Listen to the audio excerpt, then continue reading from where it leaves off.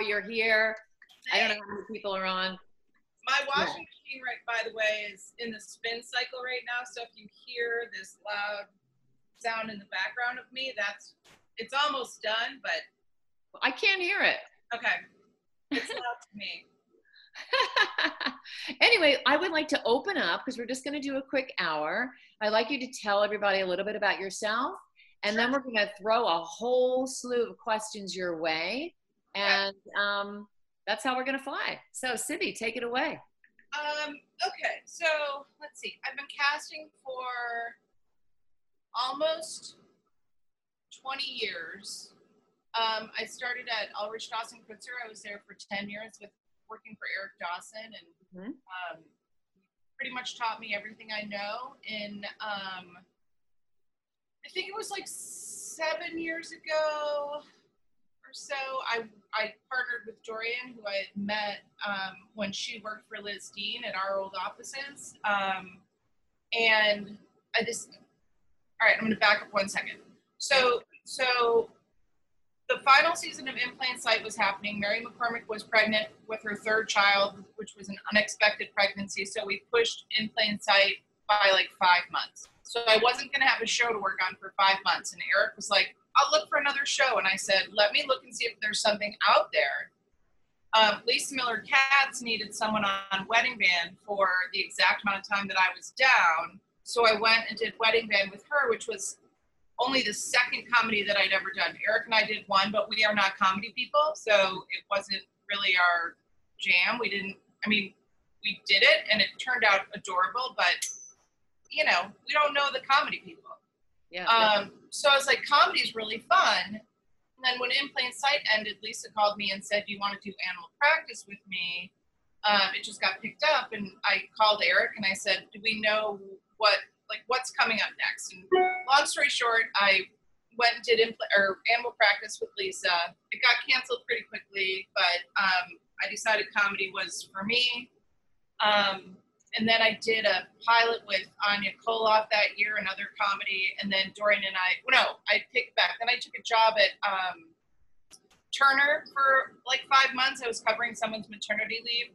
Then I went back, did a pilot with Eric, and then partnered with Dorian. And the rest is history. It took a little while for us to get like our first show. You know, it's hard for people to, even though Dorian had just finished 6 seasons of Parks and Rec and really was like doing phenomenal work. It was hard to like get those next jobs. And so Angel from Hell was the first pilot that we got hired to do, and it got picked up to series.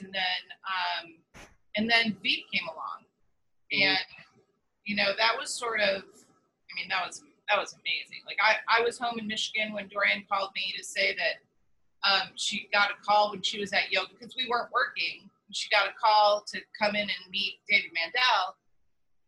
And so I'm like, wait, are you calling to tell me that we're doing Veep? And she's like, I'm calling to tell you that we're doing Veep. And I was like, amazing. Oh my God. So that was amazing. And then we got Idiot Sitter, and we got Future Man, and you know, it was like our Baskets was still going. So, you know, it was great. I mean, there was a time there last year where we had like 4 shows going at the same time. 2 were finishing, and one was like had a month ago, and one was just starting, but it was literally sort of, okay, what do we do? So we didn't do a pilot last year, which is sort of problematic now, because now it's like our pilot didn't shoot this year.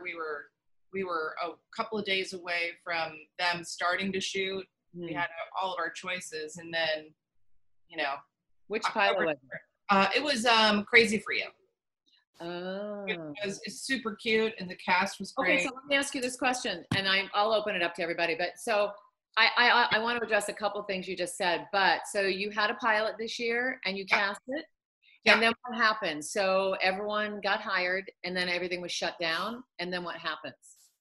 Does it go back? Is it coming back? Does it disappear? We don't know. We haven't heard anything. Like, honestly, our series regulars were all set. We had our choices for our 3 recurring guest stars.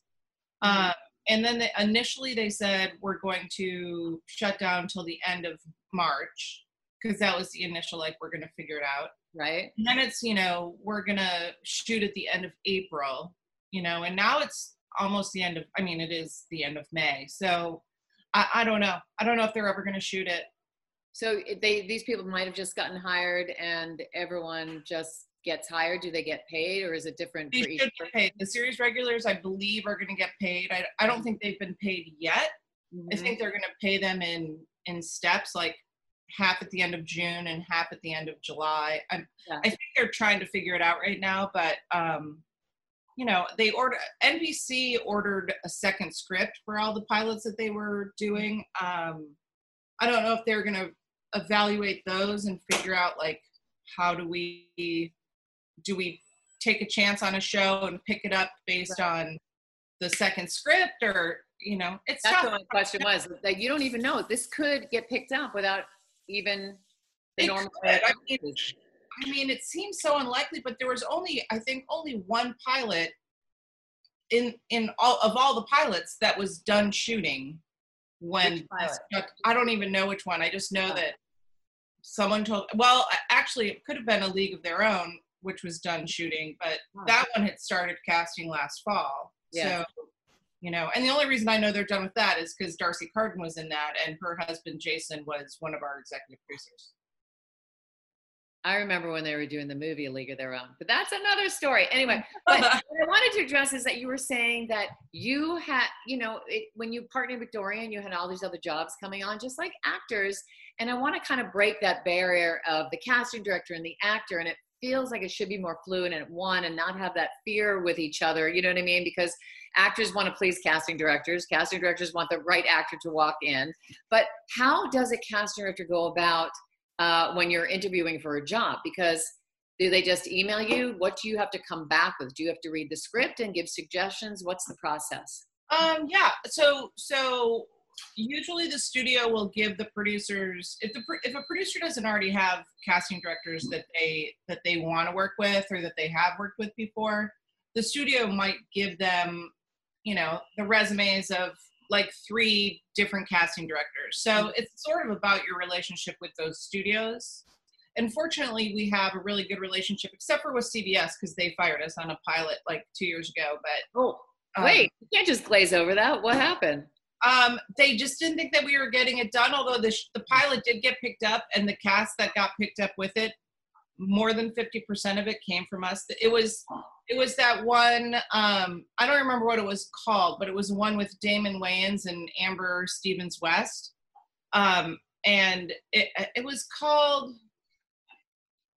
I don't remember what it was called, but it did go, and they didn't, because we took a second pilot and we didn't tell CBS right away, and we told them like a week later, and they were essentially pissed about that. And then they said that they were afraid we weren't going to be able to find this young rock star role, but the truth is we did find the young rock star role, and whatever, like it is what it is, like. But so CBS is the only one that, like, I don't think would hire us again. Oh, well, I don't know. I think in anything in life. They will eventually, but they won't yet. Right. That's okay. There's other places. There's so many other places. Oh yeah, for sure. And I wouldn't want to, after that, it's like, I don't want to work with them again. Like it wasn't good. Right. But then also the people that are above, that always changes. Those cycle of people that have a lot of the voices, that changes. So you never know what's going to happen. So is there a lot of pressure? And then I'm going to open it up. When you're casting a role, have there been times that you've been told what you vision it to be, right? And then the producers have their vision, then you set up a session. And has this ever happened that as you've set up a session and actors are coming in, and then we'll talk about how it's going to change on Zoom auditions, that they have changed the whole concept, but you still have to do your session? Or do you cancel? Oh, yeah, that's happened. That's happened. I mean, when that happens, when something like that happens, it depends on when it happens. But if say for example, it's on a pilot, and we've set up a session and people have had the material for a couple of days, we're probably still going to read those people, because I don't, and everybody's not the same, but Right. but like if you've been working on it for a couple of days, unless I just don't have the time to like lose, I would probably still read people if you've been working on material for a couple of days.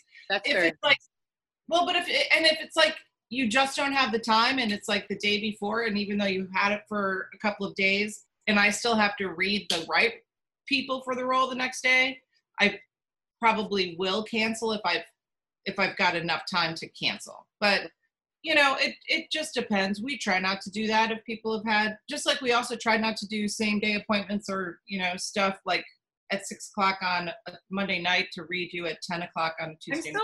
I'm so glad you say that, because actors panic a lot of the time. They'll get a call at 8:00 at night, and then they have to work the next day, and they don't have any time to work on it. So that is a kind thing that you do, because a lot of the time actors don't have enough time to work on all their material. Do you take that into consideration when they come in? I mean, we know when we've given a short window of time, and I mean, truthfully, it's like some people don't need a lot of time. Like they can just get it, and it's fascinating to me, the people who are like can come in and be off book on like, and this is more with drama than comedy, honestly, because drama sides are usually much more in depth. There's usually so many more pages of material for dramas, but they can come in and be off book for like 8 pages. Like that's fascinating to me.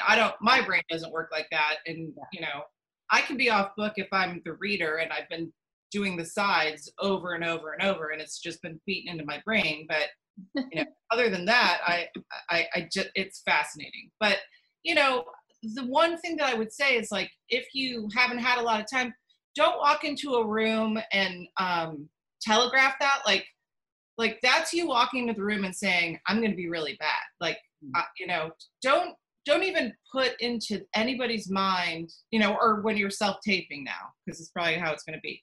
Don't put into anybody's mind to even look for some sort of mistake. Like just go in there and do the best that you can, and, make your choices. And, if you screw up somewhere, I mean, we don't care. It doesn't need to be perfect. And so just like,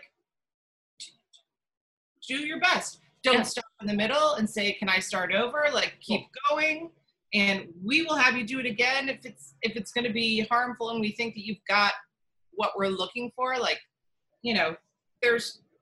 everybody's had the same amount of time, and so it's just like, don't point out what your flaws are going to be when you walk into the room, because that confidence are going to look at it. So for you particularly, because everybody's different, so if an actor starts off on the wrong track and they want to start again, you're suggesting just fly with it and don't ask? Well, it depends. Like if it's just at the very beginning and you're not more than halfway through the scene, like if you just started and like you're a couple lines in, you're like, I'm so sorry, like, yes, that's fine.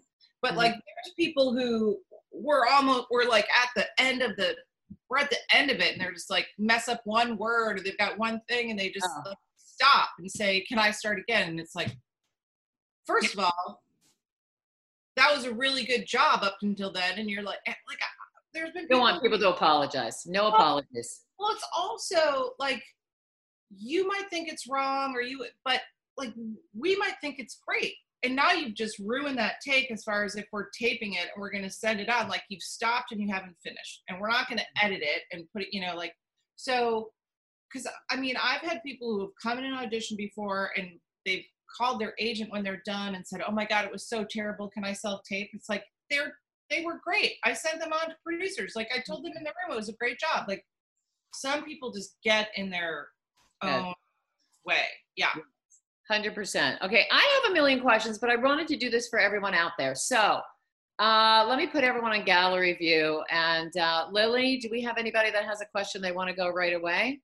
Yes, we do. Melissa Ann Miller, you had a Melissa? question. I'm going to unmute you now. Hi. Hi. Hi. What do you think separates your successful clients from others? Oh, well, I don't have clients. So you mean what? So from booking. I think actors from booking. Yeah. Oh, I mean, what separates? I mean, I don't know. I don't know what separates, like, because I'm not a coach, and so I'm not working with them separately. But I think that the people who walk in with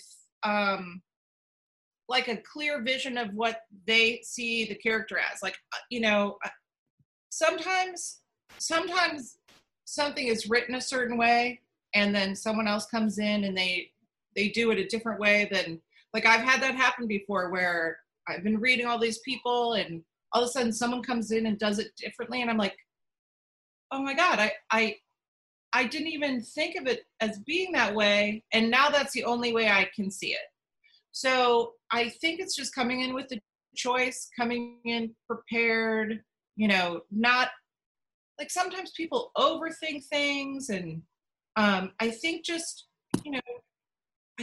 doing the work is what gets you there. And even if you think you screwed it up, like, if we have brought you in, we believe you can do it, so you should believe you can do it. Mm-hmm.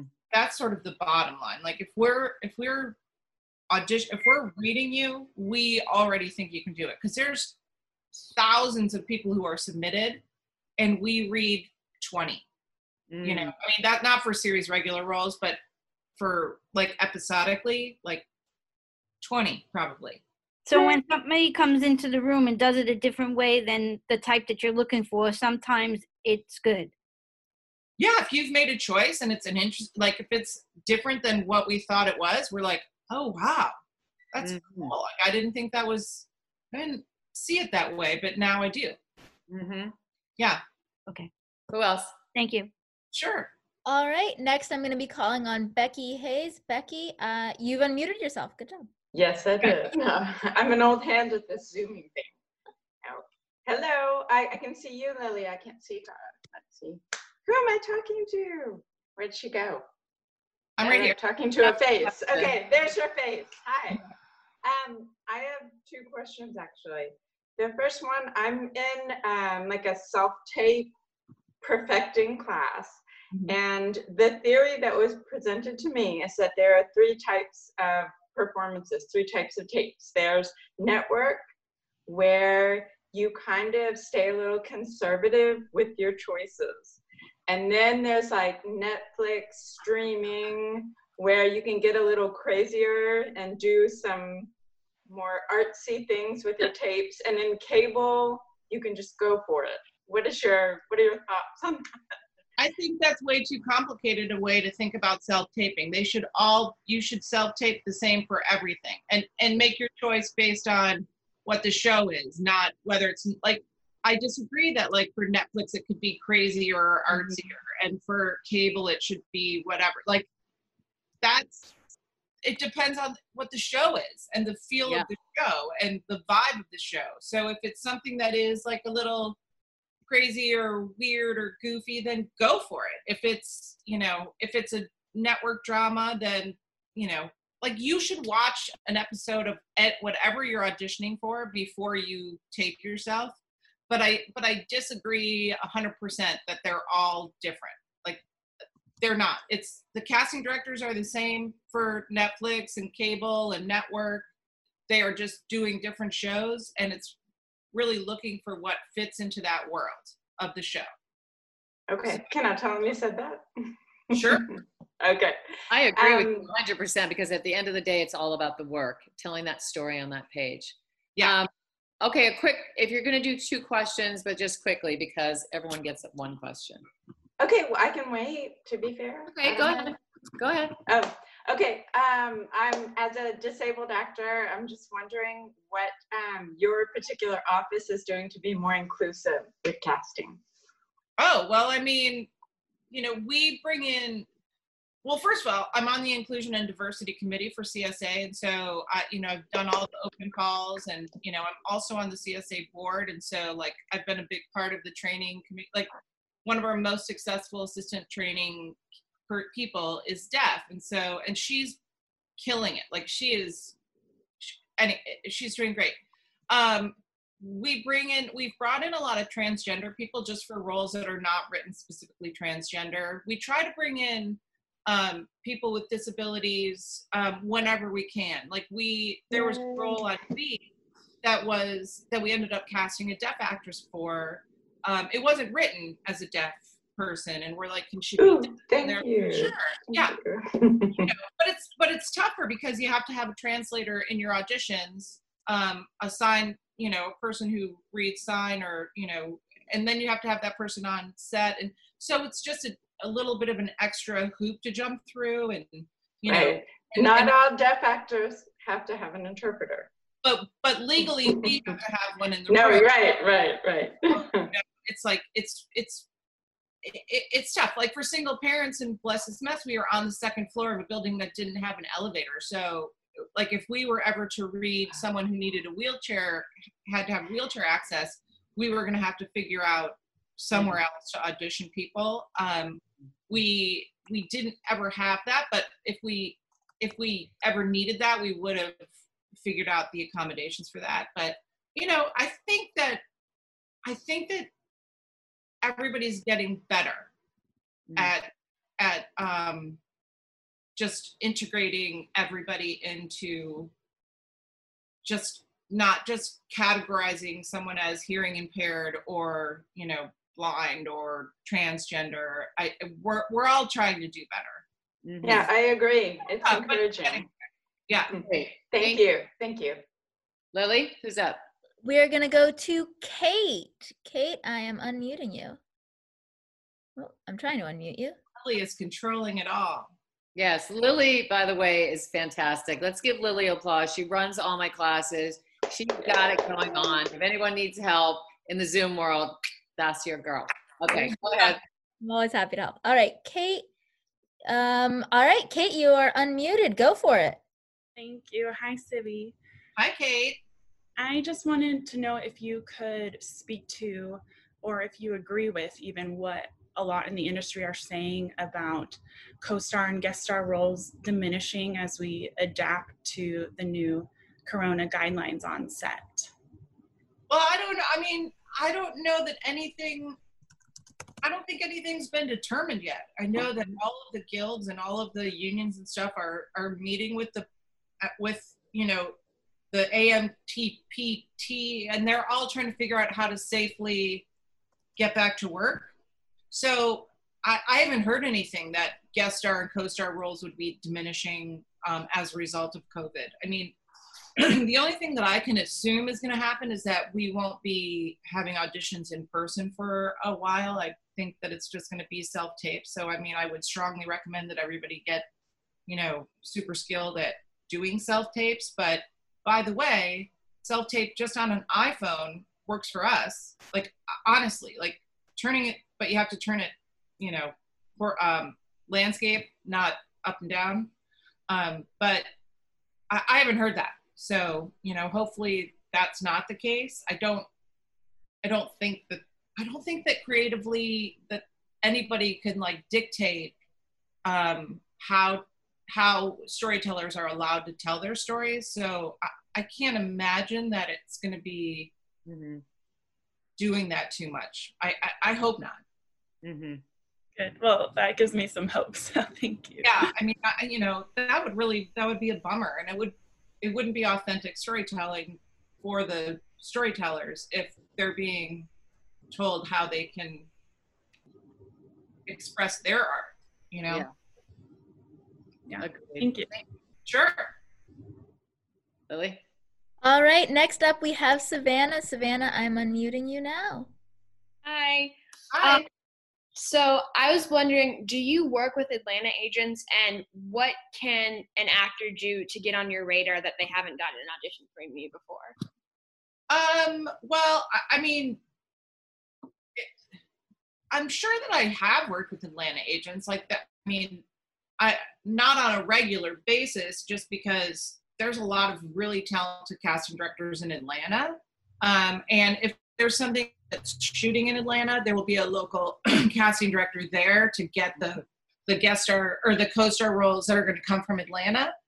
But I mean, I also have friends who have moved to Atlanta who are actors who are like, you know, I gotta go. It's more affordable for my family. And there's a lot of work there. There's a lot of really good work in Atlanta. And if there's, I mean, honestly, you just have to keep just plugging away. I mean, there's thousands and thousands of actors that we haven't seen, but you know, everything that you do, you start like putting together a little reel. And if we're looking for like co-star roles and we haven't met you, we watch a lot of reels when we're going through co-stars, when we're trying to, you know, find someone maybe that we haven't seen, or, you know. So, I mean, I don't know about everybody, but I know Dorian and I do try to read new people. And sometimes you're really crunched for time and you're not able to, but, you know, we do our best to try to read people that we haven't met before. And then, but I think her question was, how did she reach out to you from being an actress in Atlanta? How does she keep in contact? If her agent, just through the agent and having the agent just bring attention to her? Yeah, I mean, that's the way to do it. I mean, her agent could email a pitch. If we've released something in Atlanta, like if it's a pilot, you know, we're open to all sorts of, I actually like talking to people on the phone, but I think that that's not going to happen as much as we're probably all going to be working from home for a little while. And so I don't know that I want every agent in the world calling and pitching to me on my cell phone, but, and not an office phone, but you know, I'll talk to anybody if they call, if we're not in session. I love it.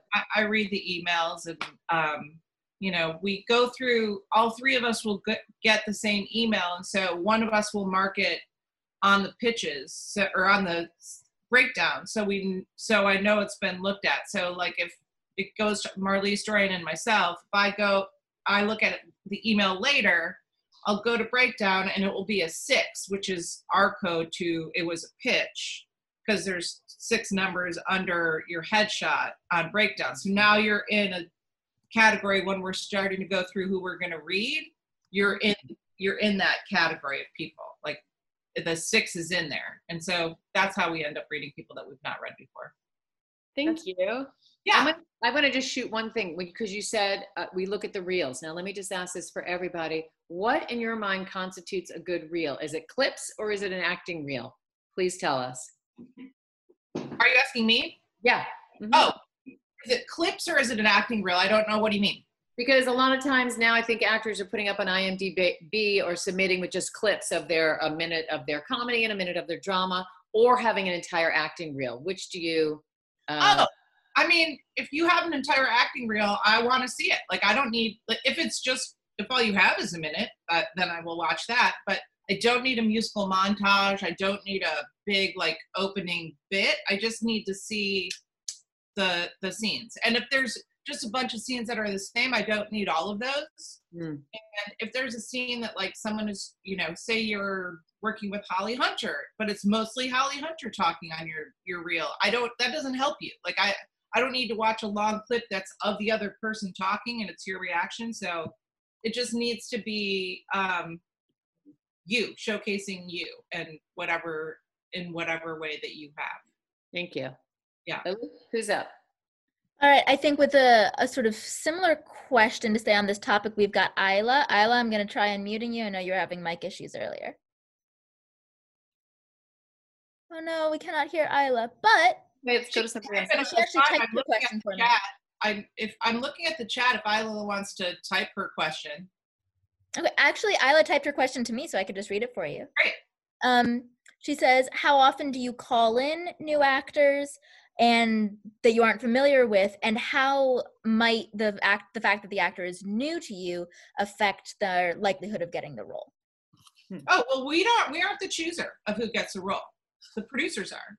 So we are the in control of who the producers see, but the producers choose who they want. So we will send on our favorites, you know, after we've watched all of the auditions or all of the self-tapes or whatever it is, and then we will send it depends, you know, between 5 and 7. Sometimes there's like a few more because we just can't not send a couple other people, like we're like, oh, we're really sorry, we don't usually send you 9, but we couldn't cut anybody, like, so, but we try, usually it's between 5 and 7 that we send to the producers. And I mean, if they ask us who our favorite is, we will tell them, but generally we don't try to lead them somewhere. I mean, we will if it's very clear to us in the room. Like occasionally there will be times where you go, this is really who you should hire, but these are all the options. But because that's when your producers are not in the room with you. When your producers are in the room with you, you know, after the session, you can have conversations with them. And if they ask you, like, who did you like best, we'll tell them. But, you know, it's really they choose. We are not the final say. Casting is never the final say. Awesome, thank you. Next, I believe our next person is Dora. Dora, I'm unmuting you now. Okay, cool. Hi. Hi. So my question is basically how that casting is moving away right now for a while for in-room auditions. And I was wondering how it's gonna change. Like when I send in a self-tape for like smaller projects that are just self-tape, you can't really get a redirect. Right. And do you think it's gonna happen like you feel like, oh God, I think I really love her, but I just wanna see this approach. It's gonna happen like maybe you email back the agent, it's like, that was awesome, can she send in a tape? Well, you're not gonna have time for that. And then you're like, I mean, I think that I don't know how it's gonna work yet. Like it could be a Zoom audition where we are actually recording and on live, where we can redirect you right then and re-record it. But you know, and I know that Breakdown is working on doing something like that with EcoCast, and but there could also be where if everybody is sending self-tapes and we see, say you send in a self-tape and it's great, but it's, you know, just a little bit off, we will give redirection. Hopefully we can get a self-tape back pretty quickly, you know, with the redirects, which we've done with pilots. I mean, when we're getting, you know, people going on tape in New York or Atlanta or something, and with a pilot, we'll happily like say, listen, could they do it again and just change this or change that? yeah, okay, gotcha. Since we're going to be all going to probably self-tape for the foreseeable future, yeah, we'll definitely have to be able to redirect. Like people, you know, that people might be really close, but you know, we'll see. But I think so. I think it'll be Zoom or EcoCast or some other way to actually redirect in the moment, but you know, unclear. Might be the only way that I'll ever see Jordan and Marlise again too. Oh, I know, right? oh, that would be so sad. See them, yeah. No, you will. I have great hope. I mean, we will someday. I just don't know when. Oh, I know. oh. Okay, Lily, who's our next? Oh, I see Shira. That's right, Shira, I believe you wanted to ask a question. I'm unmuting you now. Hi. I'm based in Chicago, but I'm planning to relocate very soon. By very soon, I mean, you know, with all this considered. But I was wondering what, I feel like I have an understanding of how the agent casting director relationship works here, because it's just a really small network. And so there's definitely people whose clients get in and whose clients don't, because they are not maybe having the best relationship. What would you recommend for, since it's a much larger market and things like that, what kind of relationship do you expect to have with agents? And then also, how can talent both like check in and make sure that the agent casting director relationship is strong to get those opportunities? And then also, what should the actor be doing on our own end to maintain strong relationships for casting? Well, I'll tell you, I mean, everybody is different. Like, there might be agents that I hate. First of all, I would never not see someone's client because I hate the agent. Okay. I might not take the pitch phone call, but that doesn't mean I won't look at their submissions, and I would take the email pitch. I mean, and there's only a handful. I mean, there's really only 2 that I really, really hate. Okay. So, you know, Well, you can feel free. I mean, I'm looking for representation, so if you want to float some Okay, names. so yeah, if you want to give us those names for future reference. Because Just kidding. I don't have those same relationships with everybody else. And like one of them has a really good eye for talent.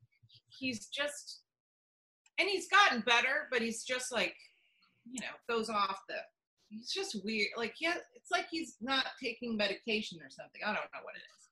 But he's like an AV character from a movie.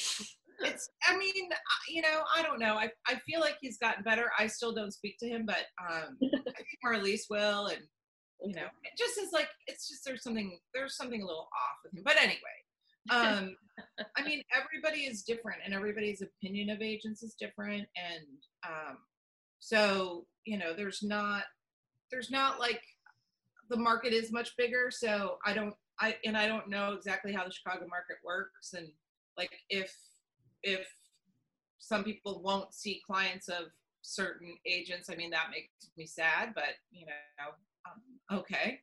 Mm-hmm. So do you have a manager or anything there?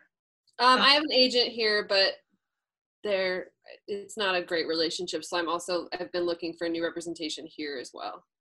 Because I was going to say, like, we don't really have managers in Chicago. There's maybe 2, but they're not really like, they don't really have the impact that they would in a market like LA. Right.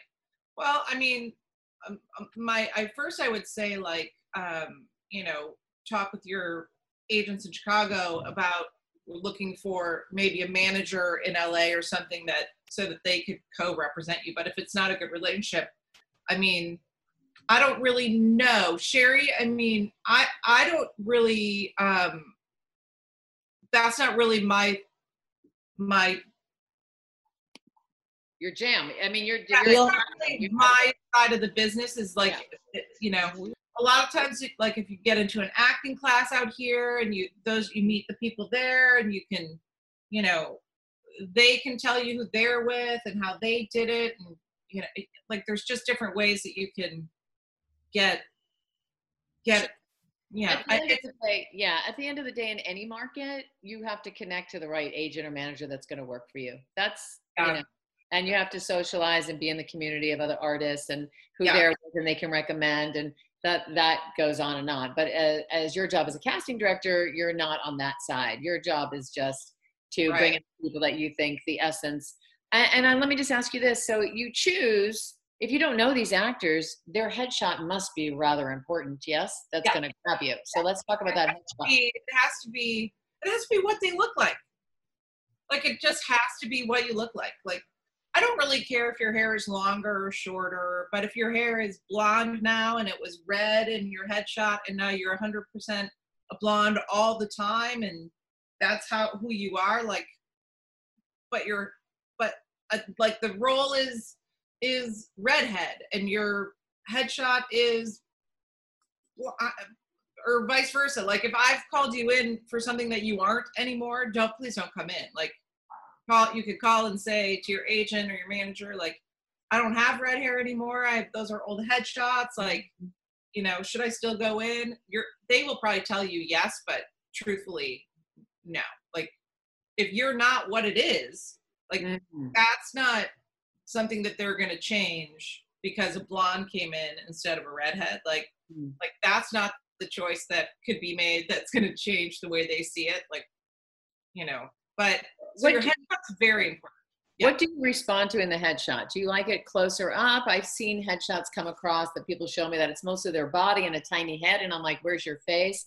What's your I prefer it just the face. Like, I don't need to see the whole body. And I never need anybody spending $1 bazillion to get a bunch of different, like, charactery looking headshots. That's more of a commercial casting thing, I think. But like, I don't need a picture of you as a police officer, a picture of you as a doctor, a picture of you as, like, like, if you get called in for a doctor or a nurse or a police officer, you can come in with like an outfit that sort of looks like what that uniform is. You don't need to come in with a stethoscope and a doctor's lab coat or whatever. Like, you don't need to spend that kind of money. You can buy clothes that resemble, like, I I don't want people to go out and spend a ton of money to come in and audition for a role, and they don't have to buy a lot of stuff to do it. Give the essence. Just give the essence. Yeah, exactly. Okay, Miss Lily, what do we have? All right, next up, Lisa Lafayette. I believe you had a question. I'm unmuting you now. Thank you. Hello. Hello. I'm here in Los Angeles, and actually a lot of my questions have already been answered, so good job, guys. I will try not to repeat myself because I know you guys hate that. So I'll stick to the headshots, if you will. So I'm half Black and half Latina, and the size of a hobbit. But when I because women of color particularly, we change our hair quite a bit. Yeah. So like if I have extensions, my hair looks down to here, and then I look more Latina. If I put in braids, I had a read for a really popular show. They wanted a drug dealer, so I went full Queen Latifah gel braids. Do you mind seeing? And I know this is not a definite. Like a hairstyle change is fine. Like, okay, like your headshot could just be essentially who you are, but I like the braid, like those are just choices that you're making, just like a costume sort of choice. Like, but it's not like your hair isn't blonde now, and like that would be a difference. But like a hairstyle, that's also just choosing to be what the role is. Like, yeah, I don't mind a hairstyle change. Okay, because I hear. Okay, because I hear a lot of casting directors, and I know that this is not set in stone. This is merely your choice and opinion, so I am taking that into effect. So, can I ask another question, Sherry? Would that be okay? To go back to the clips versus reels, because I kind of didn't get quite the answer. So I've been told by so many casting directors that it's easier for them to look at a clip. So like if you're looking for a comedic clip, which would be like Shira and myself, I've got comedic clips, and then I have comedic sketch clips, and then I've got a drama clip. Is that easier for you to look at than going, let's look at this reel? Oh, and now I just finally actually got that question, because what you meant is like a reel of like your comedy clips and your drama clips. Yes, I do like that way. I do like it that way. Yeah. Okay, thank you. I understood the question. Like, I don't know what I was thinking was, but yes, I do like it broken apart like that. It's thank you. That as a comedy casting person, I don't need to see the drama stuff. Right, that's what I want. Okay, because I don't want to waste your time. Yeah. Thank you. Thank you. Let me lift off on that, Lisa. This is just for the actors. So if actors they haven't been on a show, which do you prefer? A well done clip from a class scene that they've worked on from television, or they've hired a place where they write they write the scenes and they film it? I don't like either one of those things really. Like it's sort of like people just sending self-tapes for other projects that I don't know what the project is. It's not really that helpful. So like if someone doesn't have any clips at all, I am okay with that. Like I will still consider them, but as far as like. But what if they ask, like the agent says, we have to submit something visually on video? Which if you had to have a choice, does it matter to you? Because I know some casting directors laugh at those places where you pretend that you're in a show. I wouldn't want someone to spend the money to hire a place to tape that. Like, I'm not all about actors who are trying to get work spending their money on something like that, which I'm sure is not cheap. You know, I guess a good self-tape for something would be better, but I don't like either one. If that makes sense. It does. Thank you. Sure. But bottom line is, I don't want someone spending hundreds of dollars to go to some place that's going to shoot something like it's a show, and it's, you know, it's not necessary. Is basically. I don't want them to spend that money. Yeah. Yeah. Okay. Feelings about Governor Newsom restarting some of the counties in California for filming possibly on Monday. You broke up there a little bit, so could you repeat that one for me? Sure. It might be mine. It's a little. Okay. What are your feelings about Governor Newsom restarting some counties in California for the filming industry on Monday? I hadn't heard that, and I don't know that that's true. Just because I know that not until all of the unions and the producers association of motion picture television, until they all agree on how to safely get actors and crew back on set. As far as I know, nothing is starting. That is news to me, but I would be happy to know if we're getting back to work, but I don't think it's happening anytime soon. Yeah. So far, possibly 53 out of the 58 counties. Who said that?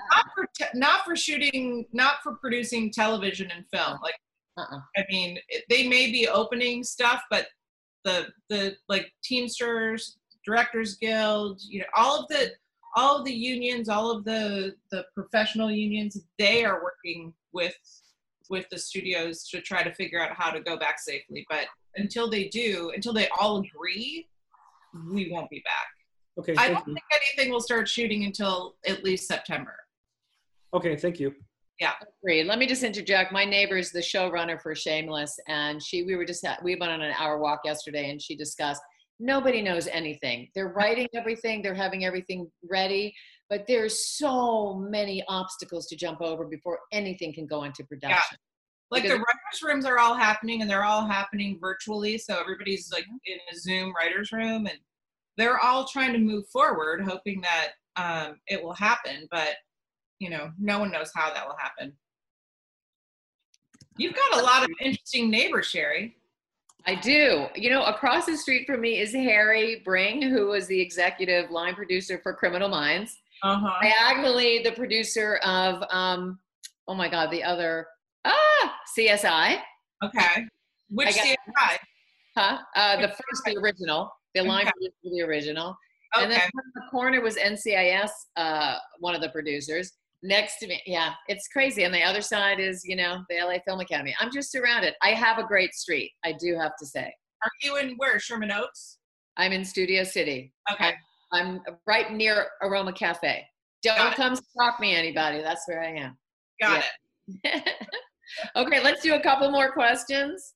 Thank you so much, by the way, Sibby, for doing this. It's really, I hope it's refreshing for everybody and interesting. I'm sure it's interesting and intriguing, because to have this, you know, it's a really rough time now, but to have this come out of it and these connections that actors get to make, I just jump for joy, because as an acting coach, I want everyone to succeed, and it is all about connections, 100% for you as a casting director and for actors in their world. Yes? Right. Yeah. Okay. Yeah. All right. Next we have Cecilia. Cecilia, I'm unmuting you now. Where's Cecilia? I don't know. Hi. Do you hear me? Yeah. Hi. Hi. I would like to ask, I'm a Swedish actress, and so I wonder if I send you my show reel and I only have Swedish scenes but English subtitles, would you like, because now you said that you don't like the own self-tape scenes, but is it helpful to also add an English like monologue, or is it okay with just an English presentation? Well, I mean, as long as you can speak English, but your only stuff on your reel is in Swedish, I will watch something with subtitles, because I can still get a sense of your acting. It might be helpful to do like a slate or something to put, if your agent or manager is submitting you on breakdown, like you could have your reel, and that you could have a slate that is just you saying your name and, you know, maybe a little something about you in English, so I can hear your English and see if it's going to be a problem or not, because, you know, it could be, if it's too accented, it could make a difference. But I don't mind watching subtitles if that's all that you've got, but knowing that you can speak English is super helpful. Like, you know what I mean? Does that make sense? Yeah, of course. Yeah. So, but it's fine with just having like English or a slate. Just that would be. I mean, that would then at least show me that that it's not that you just don't speak Swedish, that you can also speak. My phone keeps ringing. Thank you. Sure. By the way, I was just hired to be on set in Malmo, Sweden in December. It's incredible there. It's just incredibly beautiful. Just Awesome. incredible. Beautiful. Really? Yeah. I made it before. Wow. I made it before, COVID. Okay. Yes. Let's have one more question, please. All right. It looks like our last question we're going to have time for is Tracy. Tracy, I am unmuting you now. Hi. Hello. So I recently did a casting director workshop a few weeks ago, and he talked about some personal pet peeves that he had about actors walking into the room. And I just wondered what your sort of pet peeve is when somebody comes in, and on the flip side, do you have anything memorable that they did something and you were like, wow, I'm so glad that actor did that, that set them apart? Like, what do you recommend, that you want us to do that we don't right now? Well, I mean, everybody is different. So I couldn't possibly go like what I would want you to do that people don't do now, because everybody does different things. I mean, my pet peeves are like chewing gum, too much cologne. And a lot of times what will happen is like someone is a smoker and they're wanting to mask the smoke smell, but then it's just like it's cologne and smoke smelling combined. So it's just a lot. And I mean, there's a couple people where we've had to like stop after they left and air the room out a little bit, because it's just, it's a lot. So the gum and the cologne are my two biggest pet peeves. And, I think that just everybody has to just come into the room and do the best that you can. Like it's sort of like what I started off saying. Like, I just, don't ever come in like apologizing for what you're about to do, because then I'm going to just look for it to be wrong.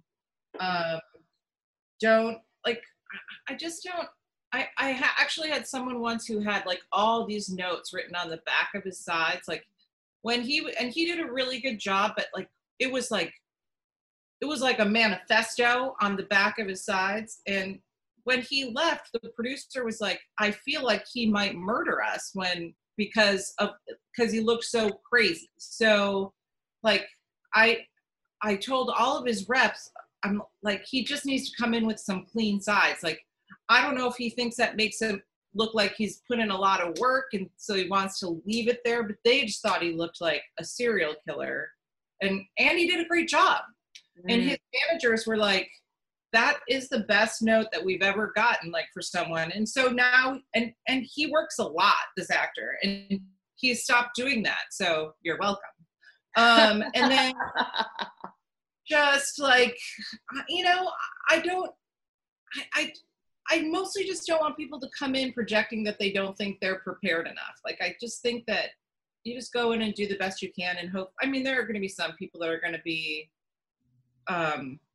like, they're gonna be critical no matter what, but they're just critical people, like casting directors, and everybody's different. Like, it's just I'm letting me interject a quick question on that. So if someone's walking in and that character that has an accent, do you feel like you want the actor to walk in that way, or to be themselves first, have a little conversation, and then do it?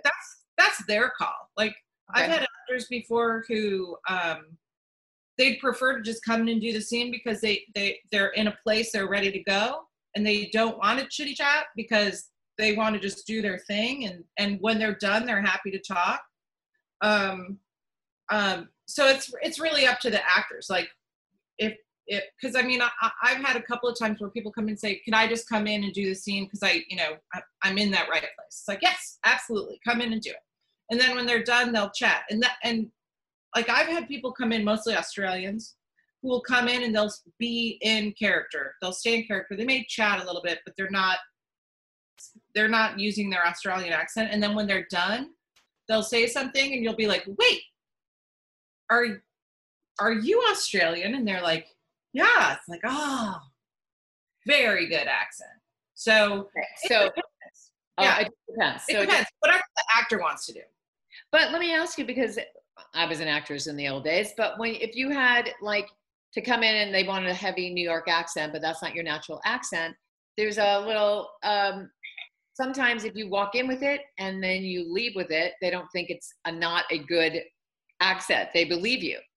But it's your call. Like, I'm not going to tell you how to come in and do it. I would stop doing the accent after the audition is done and say thank you. But a lot of times we know what someone's accent is too. Like, well, and so it just, I mean, honestly, it just depends. Some people can just come in and speak in their natural accent or dialect or whatever, and then they can do the scene and you're like, wow, that was so great. And then they switch back off. But not everybody has that switch that they can do it so easily. So if they want to do it, you know, whatever they need to do, we're fine with. Mm-hmm. But yeah, it's good to know. Like, of course, I think you should switch when you're done, at least for a second, so the people in the room can know what a good job you just did. But you know, again, you don't have to come in. You can come in doing it or not. It's. Mm-hmm. I got you. Okay, yeah. Before we close out, because I do believe on positive reinforcement, what is one positive piece that you can give to these actors who have tuned in today about staying in the belief and the pursuance of their career? Well, truthfully, I mean, like I said sort of at the beginning too, like any actor that we bring into audition, we believe they can do the job.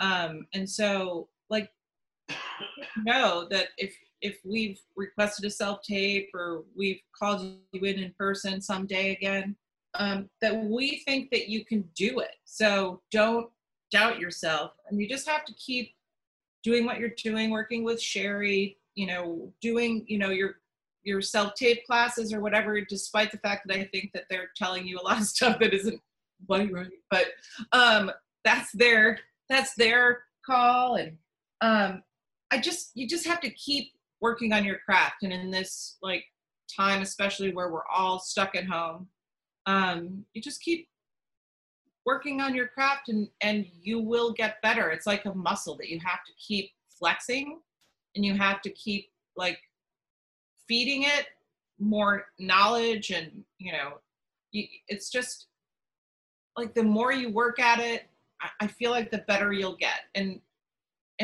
ultimately, like, I also feel like with acting, you have to be passionate about it, or it can be really tough. Like, if you're not passionate about it, then you should, you know, be an accountant or something, because like there's so much more than yes.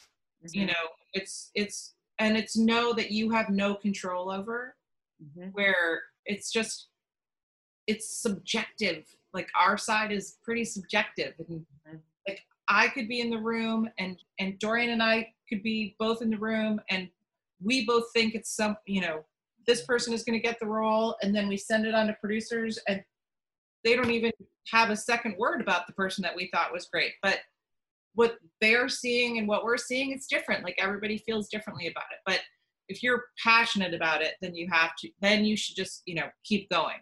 If you're not, then, you know. Get out. It's hard. I mean, it's really hard. It's hard to be an actor. It's a lot. Yes, it is. So guys, let's applause together. Thank you so much. You're welcome. For coming, for really, it's special, and it means a lot to me. And I see messages, people thanking me and thanking you, and you are all welcome. So stay studying, stay training, and you know what? Stay connected and make as many connections as you can. And truthfully, honor who you are most, and infuse that into the work, because that you are your money. Sibby, thank you so much. You're welcome. No problem. All right, bye, everybody. Bye, everybody.